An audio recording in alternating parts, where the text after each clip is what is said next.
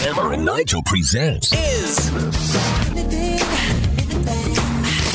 It depends upon what the meaning of the word is.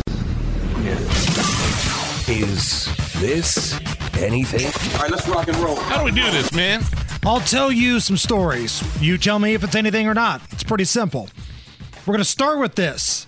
There's a beekeeper in Philadelphia, and beekeepers have these shop vacs. They use these to suck up the bees and do their work. Somebody stole the beekeeper's shop vac from his truck.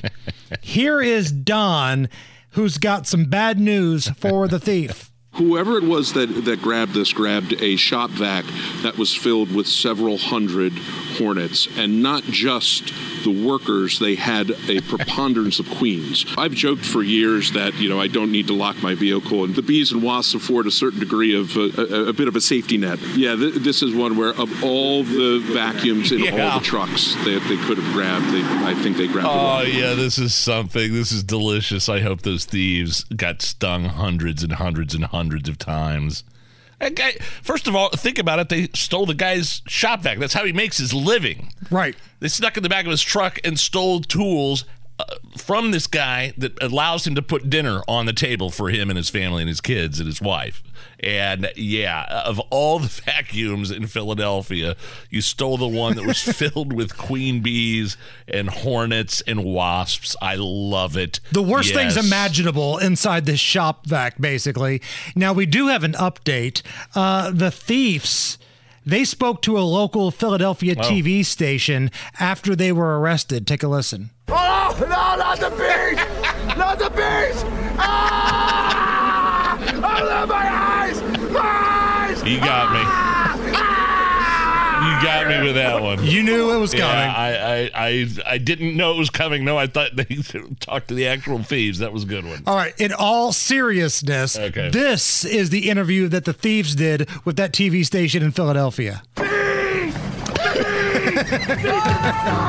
Bees everywhere! God, they're here! They're ripping my flesh off! Forget that! I'm starting to swell up! You got me again! They're crazy! Their firearms are useless against them! I gotta learn not to take a sip of my beer. You got me choking up my own spit. That was a good one. Is this anything?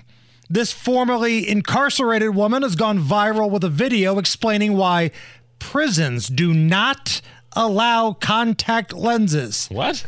Here she is describing the downside to having to get glasses in the joint.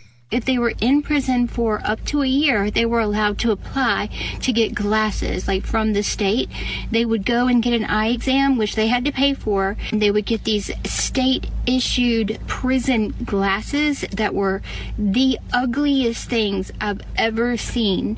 I was serving 5 years, and I hit my dad up, and I was like, please find me some glasses. And he took my prison ID to the place where I got my contacts.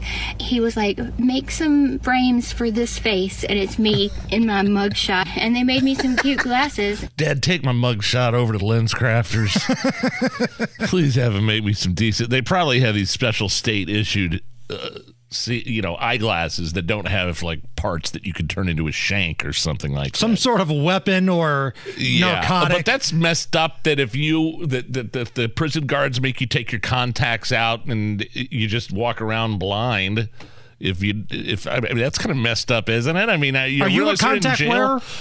No, I had LASIK. I have readers. I have readers. Okay. These cheap, $1.50 readers from China I leave everywhere in the house. But I want to know what she did. I think I know who this chick is. She's on TikTok. She did 5 years for armed robbery, and then she turned herself around and found God, and now she does these TikTok videos about life in prison. 5 years. It's pretty impressive. Man, what did she do, and where is she at to get locked up like that? Because here in Marion County, right? She'd be out the next day. Oh, yeah. You can go to Zionsville Eye Care yourself. You rob a store, and then the next day, Ryan Mears lets you out with a GPS monitoring anklet, and you're free to go about your business. It's the Hammer and Nigel Show.